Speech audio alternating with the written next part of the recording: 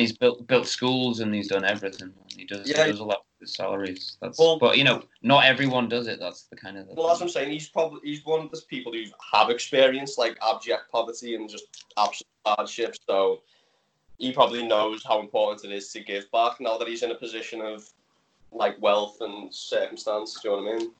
Do you think it takes that kind of perspective beforehand in order to appreciate what wealth actually is? Have the hardship before so that when actually you gain the wealth, you know what it's like to have nothing and you know what it's like to have everything. As everyone values differently though, don't they? Everyone values what? Sorry, differently. Everyone values money differently. Like personally, I don't value money as much as I should. Because at the end of the day, you need money to do anything you want to do. But you don't need money to be happy. You just need money to enable the functions or enable the environment to help yourself grow and be happier, if you get what I mean. Yeah, me myself, I used to have a bit of a lack of respect for money as well. Money is the seasoning on the steak, not the steak. The root of all evil, some say. Yeah, it is. No, I don't know, man. Like the last few months, after years of not saving money, I've actually kind of, with being at home for just under 2 months, I managed to save quite a bit of money and just not going out and just kind of being a bit more sensible. So that's one change in perspective for me, from kind of not having respect for money to actually respecting it to more, but maybe not a full respect. Or maybe I'll say, I'm kind of being aware of myself about that. Well, like I said, you can never have like a complete change very quickly. Like it's always like a journey to it. Like that's still an improvement regardless. Like I've only recently started saving money myself, like the past 6 months. So I don't know, maybe it's one of them things that come with age or maturity. Do you know what I mean? Like It's hard to really gauge. But then again, you see some people who are like 40, 50 who still can't save money or whatever. It's just one of them. People. And then there's probably people who are 18 of parents taught them and whatever else, and be able to save money in the drop of a hat. Well, people are born into different circumstances. It's how you use the circumstances, isn't it? I agree. What made you save the money, Kieran? Well, I want to have my own place. I want to have a car. I want to be able to go about and do what I want to do. I want to be able to, do what I want to do on my own terms, like we were discussing earlier. And you still live with your parents now and your brother? I live with my brother still, yes. Okay. How are they? Adam, I've not spoken to in a long time, and I never really met your other brother. So Adam's all right. He's been going to the gym consistently for like a year now.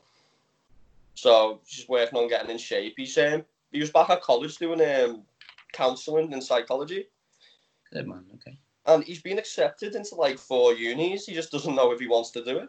So at the end of the day, what's he looking at? What kind of thing? Like getting into clinical psychology, or? Yeah, I believe so. And to be fair, like I've known him my whole life, and I never thought he'd be the kind to go for something academic. But he really has tried, and he's got the results. Obviously, like the uni's won him, so I'm really proud of him for that. But he doesn't know whether he wants to go to university. So at the end of the day, I'd rather him do something that he's happy doing rather than sticking by something just because it's good for him and not enjoying it. Yeah. Like, I'd rather him for the ride. Yeah. I'm happy in what he's doing. And my little brother, he works in the same company I work for, William Hill, but he works in a different store. But he's just saving up money. He spent like £2,500 on a computer recently. Gaming and stuff. Yeah, a bit much. Well, you can buy a car for that. Well, yeah. You really can. That's his decision, though. If he made the money, that's we also have that.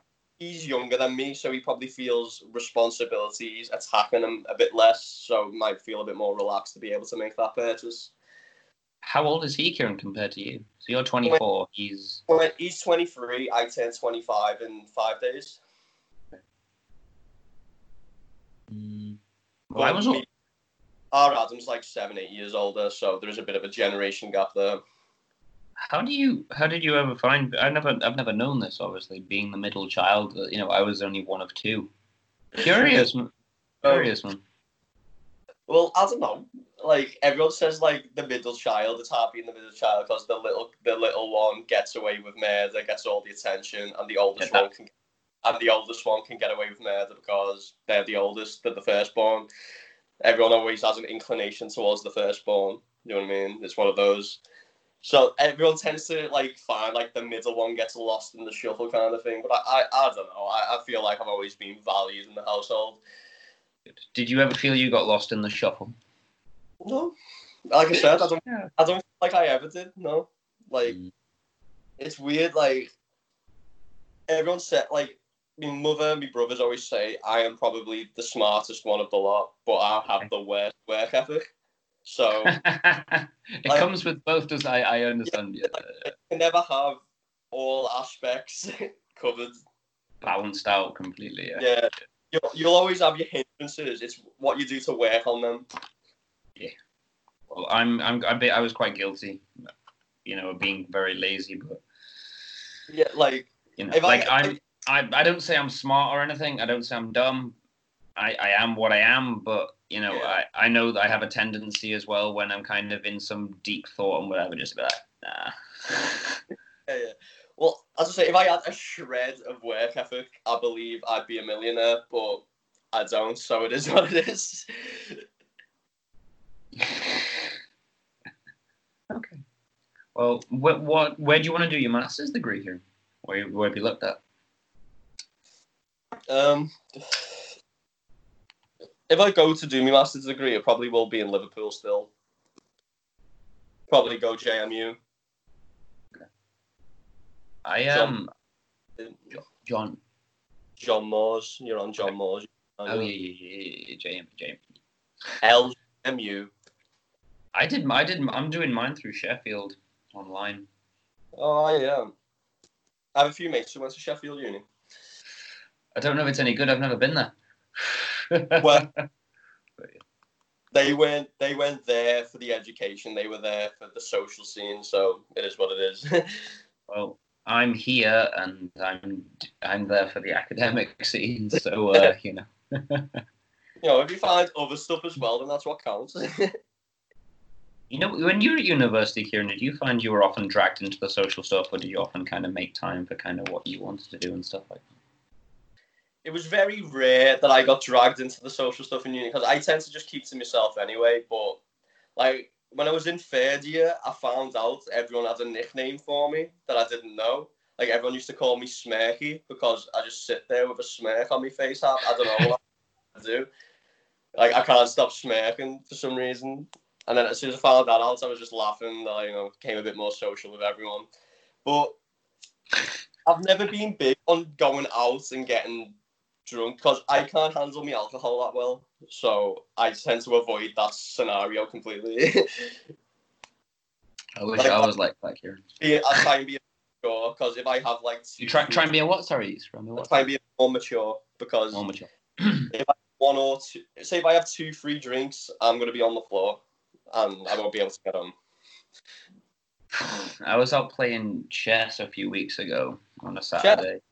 Yeah, I used to play it when I was a kid, but I kind of got back into it. And I think in about 4 hours, I think I probably plowed through about 7 beers. I was just like, let's go.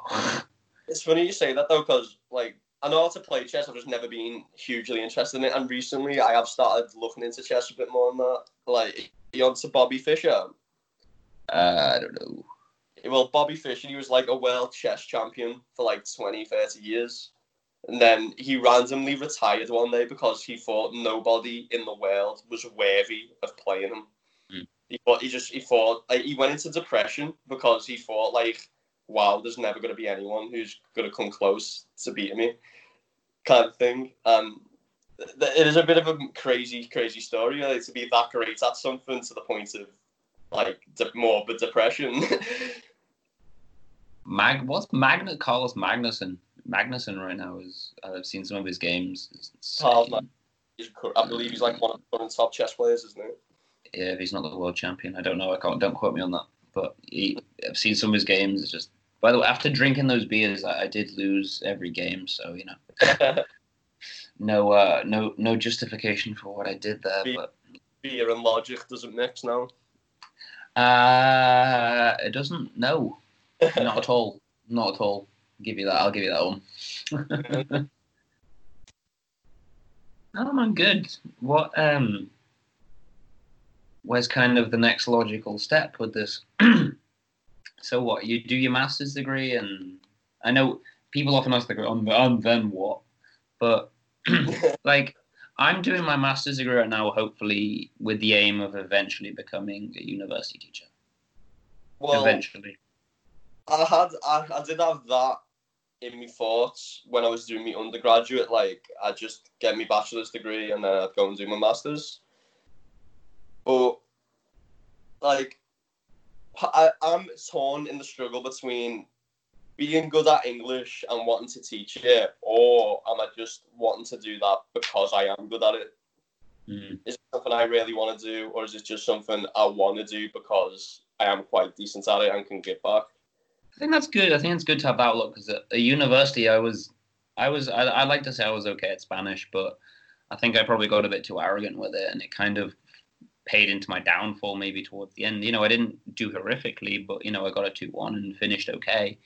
But yeah. I might have could have got more if I kind of was not so kind of egocentric maybe about it. I don't know. That is genuinely probably my biggest regret of university, just not trying hard enough. Because I ended up getting a 2-1 myself, and across the whole 3 years, I revised very little. Very, very little. Like, you're meant to read a lot of books on the courses. I didn't read many of them. I read a handful. Core literature. I left many essays till the last day. Like, this one situation, I had a 4,000-word essay, and it was due in 5 hours, and I hadn't started it. Did you finish it in time? I finished it with the top marks in the class. But that's what makes me think. If I actually tried, I could have done a bit better, though. Do you know what I mean? So it is. You'll never know. But I think if I had a shred of work ethic, it would go a long way. Going back to the kind of the chess player and you said about English, you doing it whether you want to do it or whether because you're good at it. And there's the example of the chess player where he's so good at doing something that it's like it causes your downfall, and that even goes to like the Lancelot stuff that I'm studying now. That's kind of one thing I'm looking into myself. So it's really, it happens to everybody. I think if you kind of let your virtue become your vice, really. Well, they say that like if you love yourself a lot, then you've also got to hate yourself a lot. Like as grand as your positive feelings may be, it'll have the same amount of negatives that come with it in parallel. Yeah, the darker the dark, the brighter the light. Yeah, dualities of life. And I think one of the important things for life for me is to transcend the duality complex. I don't know. Yeah. Like in society, like obviously a lot of stuff tends to be in binaries, like right and wrong, good and bad, black and white, like all this stuff. So even down to what's going on in the world now, like in America and everything. Yeah. Black Lives Matter. I don't know. I've never kind of got behind the whole Black Lives Matter thing, the whole white privilege stuff. I'll go on record and say it. Well, I don't necessarily buy into it. In the UK, there's been a lot of protests regarding the whole thing, and there is a lockdown on currently, which obviously you're not meant to form large crowds of people, and people are obviously still doing that to do this protest.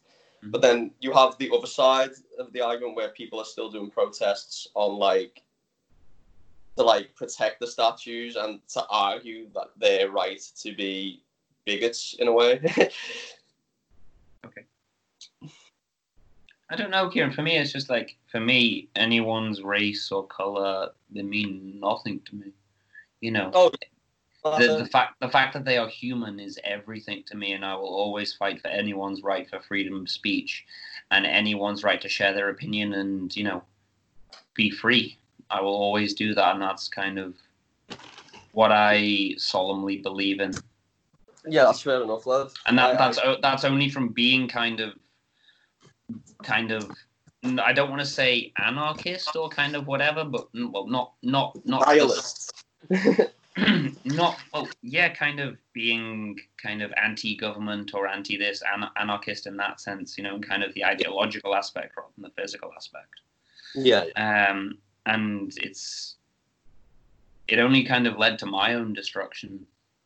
Going back to what I've said before, and I believe everyone is one. We're all different expressions of human consciousness, and like everyone says, we all bleed the same color.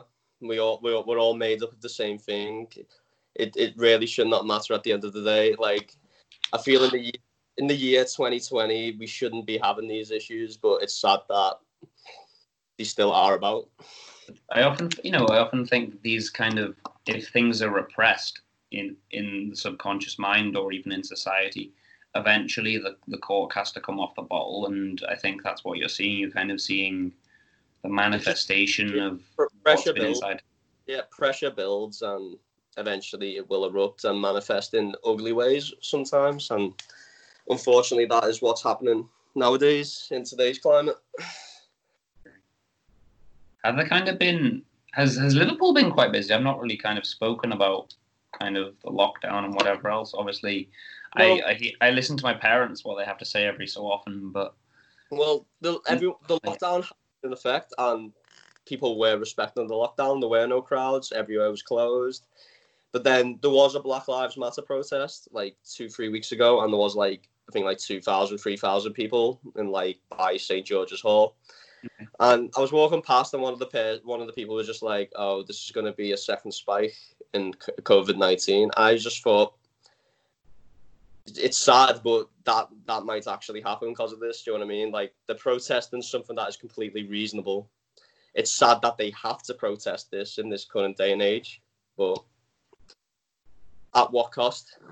Like, people could die as a result of that. Well, that's, we go back to saying before, the very start, that is the juice worth the squeeze. And I will never stop anyone, except, kind of violent acts and whatever else. But, that's their right. If they want to do that, they can do that. Anyone can fight for what they believe in, as far as I'm concerned. But don't hurt people doing it. Don't upset people doing it. Yes. Yeah. I couldn't agree more. I think it's a really good point. Being the right thing to do sometimes. What was the right thing to do? Sorry, say that again. Being sensible. Being sensible. For me, I always tried to actively to try and change the world, and kind of maybe that was a dream or something, whatever you want to call it. Well, first I've changed myself, and that's taken. Well, changing, it's not a completed process by any stretch, but it's changed the world for me. Well, you can only change your world and what's in your world. You can only have direct influence on those kind of things. Like, I remember someone saying once, do you believe in God? But in a way, I'm God, you're God.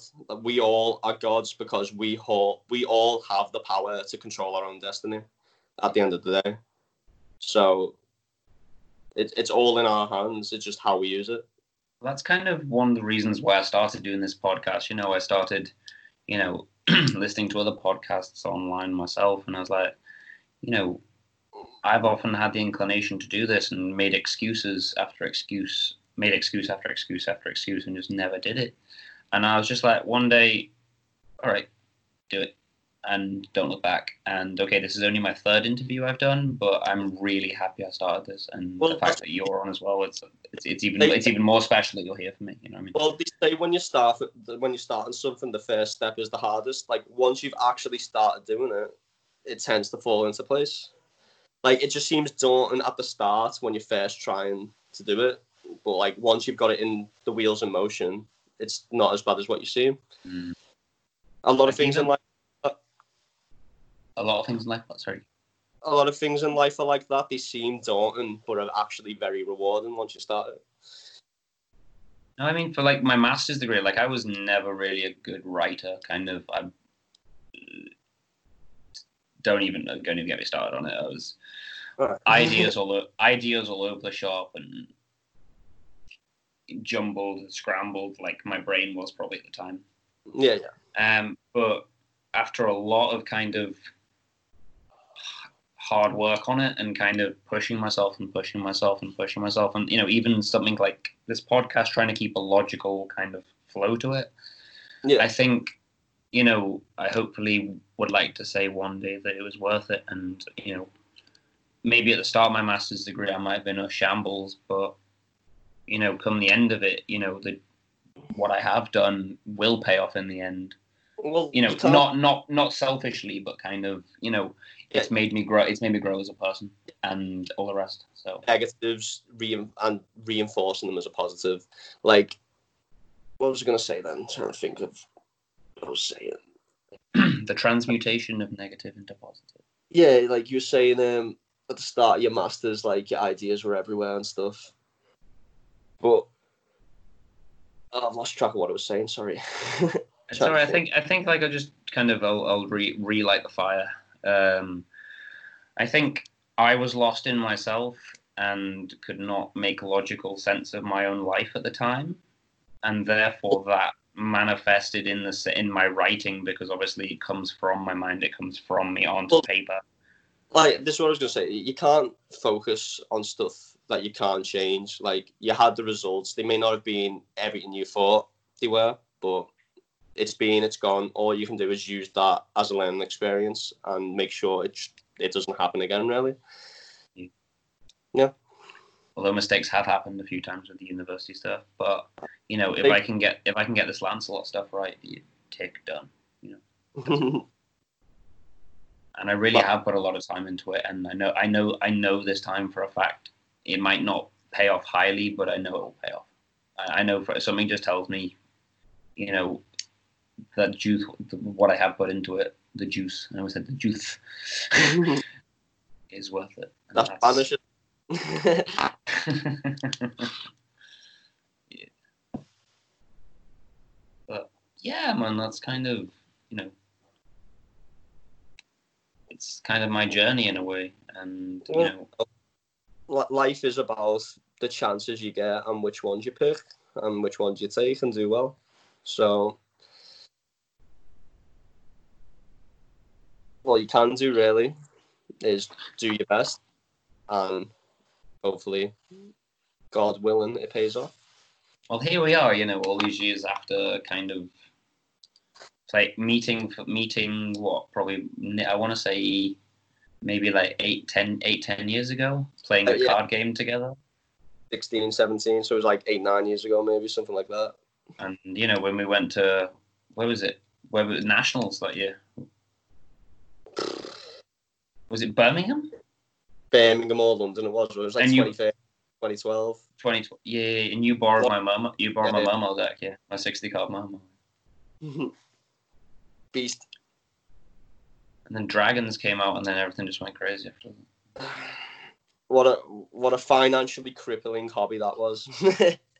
I've invested a lot into it. Yes, so we all have at some points. Like Craig has really invested in it. Like he's turned his hobby into his livelihood now. Yeah.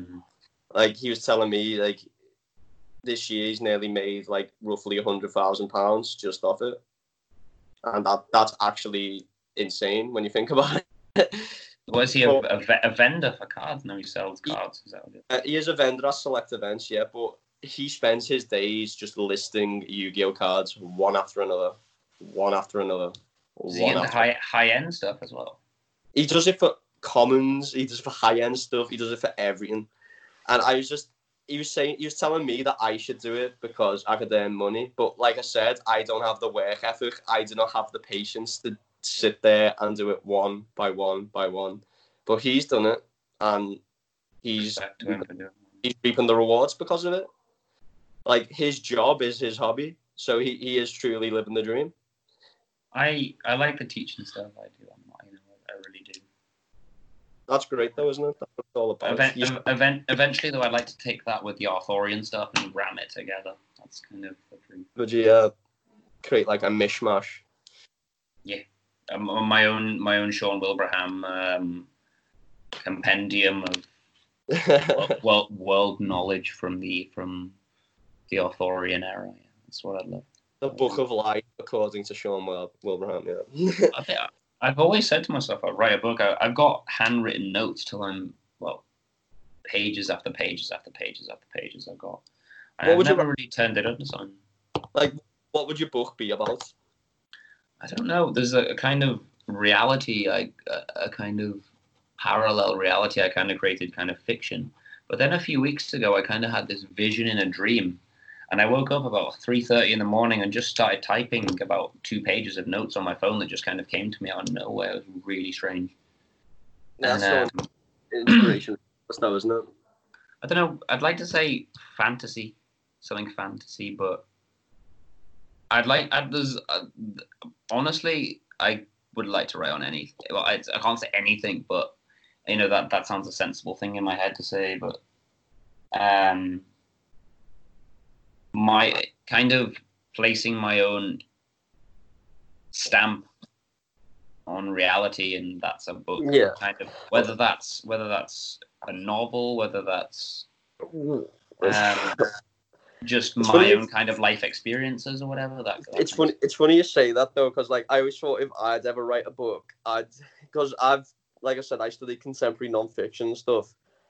The way I'd go about it is I'd sort of do like an essayistic nonfiction approach on Liverpool from a working class perspective like me. So like in the way he takes like a walk along the east coast, like the west coast of England. The guy you were saying before. What was his name again? Sorry. W.H. Sebald. Sebald. S-A-B. S-E-B-A-L-D. Okay. Okay. And so I'd do it in a similar way to him. Like I'd sort of like go on, take like a route amongst Liverpool, and then I can sort of intersperse my memories, like the context, the cultural history of it, and sort of go about Liverpool and put my own stamp on things and like an essayistic, romantic kind of way. That's the way I do it. Well, one thing I started doing early in my days in Japan, I just kind of go into coffee shops because I've always liked coffee shops. Yeah. And just kind of sit there and just write notes or whichever came to my mind. And then I kind of like see scenarios kind of unfold before my eyes, and I'd make mental notes of it. And then I'd go home and then kind of romanticize it out, what they were saying, because I couldn't understand. My Japanese wasn't good enough then to at least get a general flow. It's okay now to get a general flow, but I used to understand absolutely flat out zero. Yeah.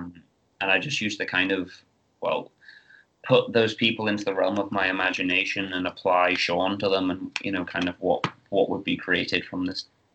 Like you, with your limited understanding, you trying to like contextualize what was going on around you. Yeah, effectively. Yeah. What was that? Sorry. That's still fun to do though. Like people say, like language is. People say like you don't really need language. Like language is just a barrier. Like you can't understand other people to a degree. Like everyone understands smiling. Do you know what I mean? Like there's the human language, and then there's the actual like general spoken human discourse. Linguistics. You know what I mean? So say that again. Sorry, Kieran. It's just general unspoken human discourse that people understand and can relate to. Non-verbal cues and stuff like that. Yeah, exactly. Well, that's one thing I think the kids get from me. Obviously, if they understand me for a while, I've been teaching them for a while, they get those kind of stuff just for me. I wouldn't have to say a word. I could just be sat here going like, and I'd be annoyed or bored or something like that. Do you know what I mean? That's just what it is. Oh great, he's not in the best of moods kind of thing. If I was just sat there like, oh, just one of them. Yeah, you don't need verbals for everything. You can just have a basic understanding of humanity and try and make sense of it, which is how a lot of people function anyway. So, I don't know. I think language, well, obviously, maybe after having done Spanish and Italian and then literature, I kind of have to validate my own path by saying, I think language is really important. And even what I'm doing right now with my life, I think language is essential to absolutely everything. It's the door to perception. To quote Aldous Huxley. The foundation. The foundation. And what builds on the foundation? Us? Well, communication and spoken discourse is what separates us from animals, really, isn't it? Like the intelligence and the things we can do with each other solely because we can understand and have this vast library of language that we can delve in to like signify how we feel and what we mean. Animals can't do that. Consciousness. Yeah. We're self-aware. Which is absolutely kind of going full circle on kind of everything we've been saying, really. Yeah, in a way. It's interesting, isn't it, when you start talking about something and naturally just you go with the flow of it and all the dots eventually connect. Yeah. Topics eventually will eclipse each other. Yes. Beautiful. Well, I'll leave the recording there, Kieran. I'll still speak to you on Skype for a little bit, if that's all right. That's all. Any last things you would like to say to anyone listening? Anything at all? Any messages? Anything you'd like to share? Advice? Don't overthink and worry too much about stuff you cannot control. That is the main one. Is there a secondary one that links off? Up the Reds. Up Jurgen Klopp's snaky Liverpool football team. All right. Thank you, Kieran. I'll just stop for 1 second. Let me stop recording.